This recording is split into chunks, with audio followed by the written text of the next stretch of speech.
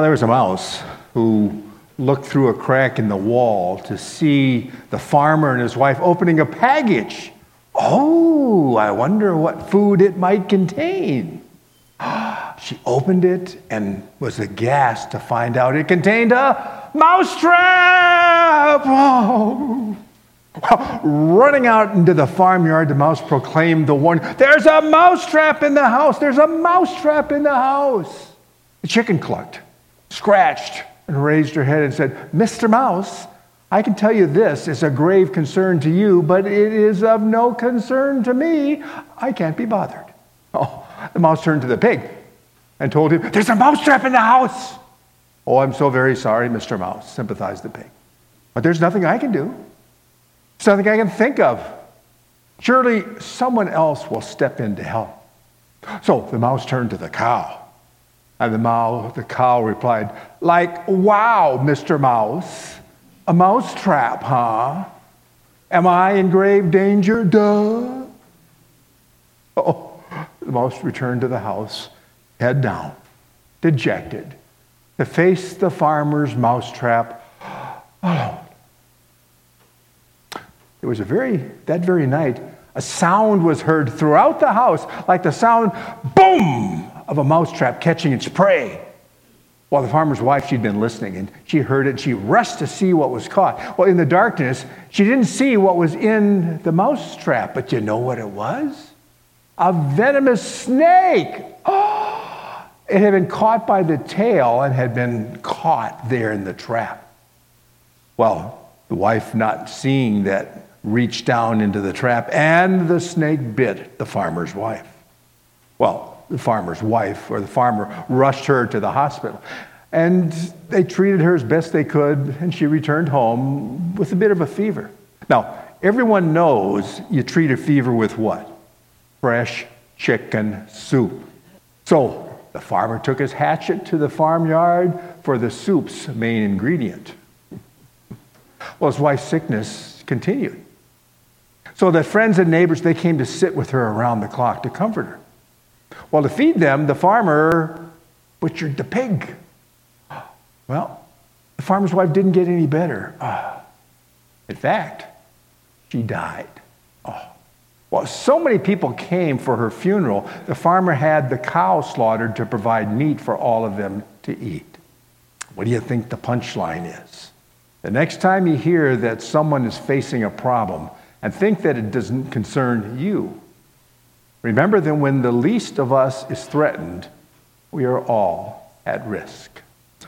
Our second lesson that Barb read for us today from Philippians 2 goes on 18 verses, and it's talking about this very thing of how we need each other and how we are to use and care for one another. And we'll be talking about that as we proceed today.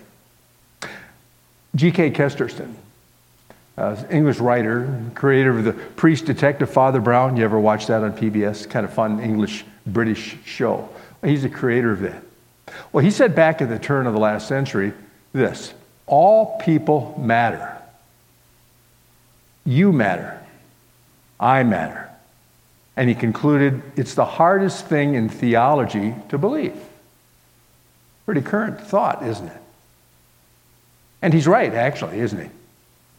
You see, caring for, which is what the whole Philippians chapter 2 is talking about today, looking out for the other guy, it's not very easy to do. We're supposed to do it, but man, it's not easy. In fact, some folks make it downright hard to love them. You know who I'm talking about?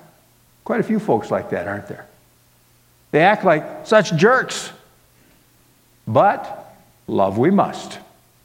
You see, love is not simply this warm, fuzzy feeling you get inside. I mean, that's nice if you have the feeling, but that's not the core definition of love. Love is, first of all, it's an attitude. It is an action. It's what you do. It's a choice. It's what you choose to do. Well, thankfully, God doesn't select us to be part of his family based upon what we do or say or think. Woo! Because if he did, where would we be? Serious trouble, right? Eternal, damnable trouble, because that's what sin does. And what did we just say at the beginning of the service? I, a poor, miserable sinner. Okay, I'm a sinner. And what does sin do? Separates holiness from unholiness. Well, guess who's holy and guess who is not? We're sinners, separated from a holy God. But thankfully, God's love for us is based on him, not us. That's kind of a contrast from how we've been led to believe in our current culture, isn't it? That it's all about me. No, it's not. You see, a text says this, in this act, from 1 John 4, in this act we see what real love is.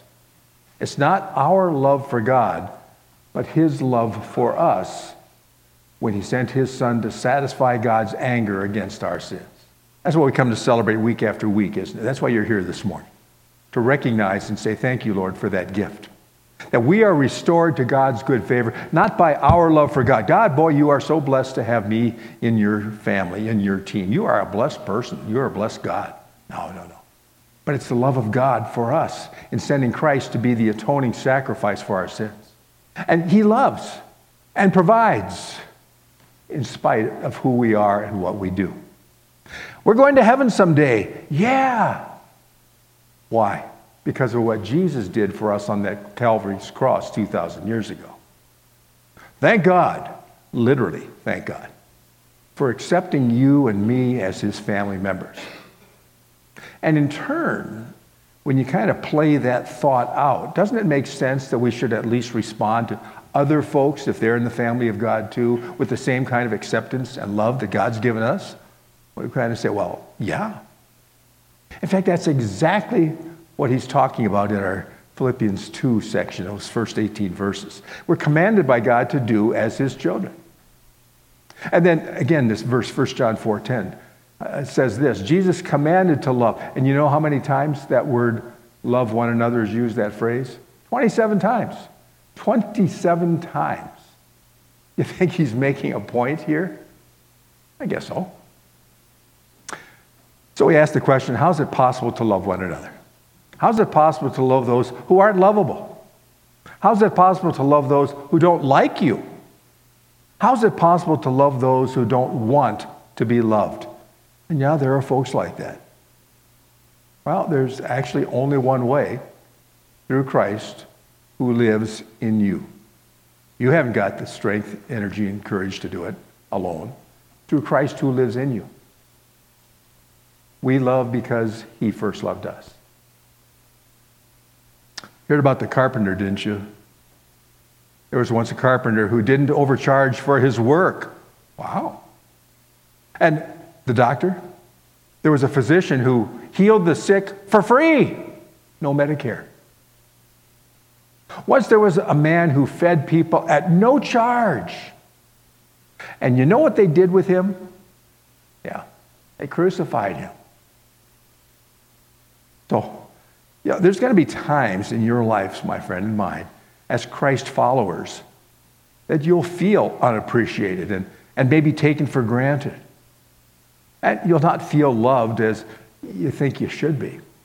And when that happens, see, not whether it happens, but when it happens, how are you going to respond? These are questions you kind of have to ask ourselves in preparation for life. Well, my encouragement is you take the high road and love others anyway. And of course the question, okay, I get it, but how do you do that? Again, through Christ who lives in me, in me, in me, in me. That means he's got to be in me in order for something to come out of me. We love because he first loved us. Okay, here's the big idea for the morning. Because God is love and because God has loved us, we have an abundance of God's love in us to give away. I don't know if you've thought about it that way. But if God is in you, and he's way more than I am alone, I've got an overflow abundance of love to give away. And when we do that giveaway stuff, we prove we belong to God. And then because we do, we can, along with St. Paul, boldly proclaim in Philippians 4, I can do how many things? All things through Christ who strengthens me. And here's the main punchline. You can make a difference in life. You are a life changer. We would call them influencers today on the internet. But you're a life changer when Christ lives in you and overflows out of you. I'll tell you a story about a businessman. He's growing old. I know that happens. Some of you have done that too, grown a little older. And he knew it was time to choose a successor to take over the business. And how best to do that? He'd spent his life building this business and it was successful. And instead of choosing one of his directors or his children, he decided to do something different. So he called all the young executives in his company together. He said, "Hey, fellas, sit down." Takes them in the conference room. He said, "It's time for me to step down and choose the next CEO." Well, he had their attention. He said, "I've decided to choose one of you," as he looked around the room. Well, these young executives were shocked.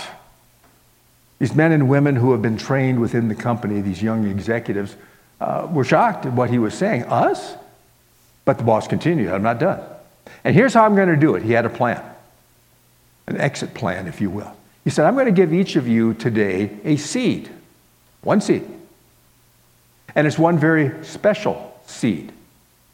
And what I want you to do is you take it home, I want you to plant the seed, I want you to water it, and then come back here 1 year from today, back here, and bring with you what you've grown from that seed that I've given you.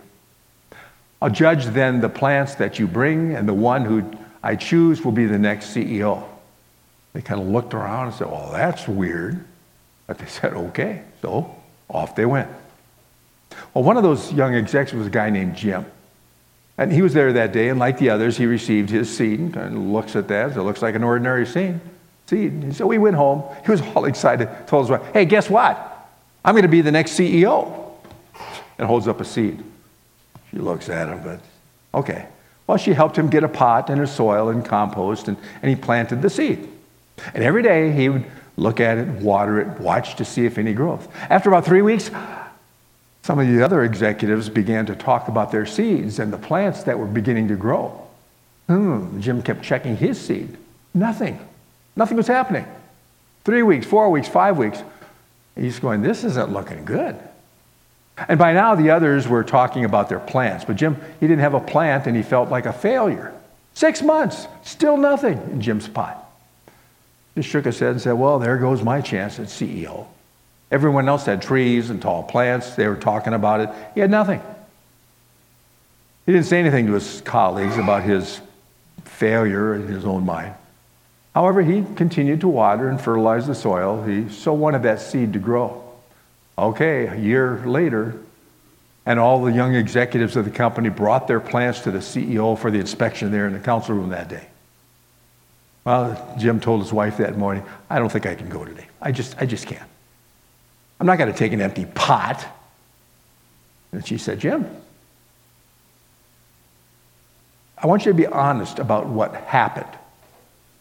"I can't," he said. He felt sick to his stomach. "It's going to be the most embarrassing moment of my life. I can't do it." His wife said, "Jim, go tell the truth." Well, as wives often are, she was right. After all, she said, "Aren't you a follower of Christ? Christian? And as a follower of Christ, doesn't he want you to do the godly thing, even if it means not getting that job you so desperately want?" Okay. So he took his empty pot to the boardroom, and when Jim arrived, he was amazed at the variety of plants, looked around and going, "Man, that's impressive. They're so beautiful, shapes and sizes." And he put his empty pot on the floor beside him, and many of his colleagues kind of looked over and go, a few of them felt sorry for him. CEO comes into the room, and he surveyed the room and greeted his young executives, and Jim kind of scrunched down, trying to hide in the back. "My, what great plants and trees and flowers you have grown," said the CEO. "And today, just as I promised, one of you is going to be the next CEO in our company." And as he looked around, all of a sudden he spotted Jim at the back of the room with his empty pot. "Finance director, go bring that man up to the front." Oh, Jim goes, "Oh, no. CEO knows I'm a failure. Maybe he'll have me fired. Maybe he's going to march me out the door with my stuff in my cardboard box." Well, when Jim got to the front, the CEO asked him, "What happened to your seed?" Jim took a deep breath, and he told him the story, the whole story, the true story. Well, the CEO asked everyone to sit down except Jim. And he looked at Jim and announced to the young executives there before him, he said, "Behold your next CEO." Their eyes got big, their mouths hung open. What? His name is Jim. He couldn't even grow a seed. How could he be the new CEO, they were thinking and saying among themselves. And then the CEO explained why the choice was made. He said, 1 year ago, I gave each of you in this room a seed, remember? And I told you to take that seed, plant it, water it, bring it back to me today. And you did. But what you didn't know is I gave all of you boiled seeds. Boiled seeds. They were all dead. They'd been killed. It was impossible for any seed to grow. Couldn't happen. Ooh.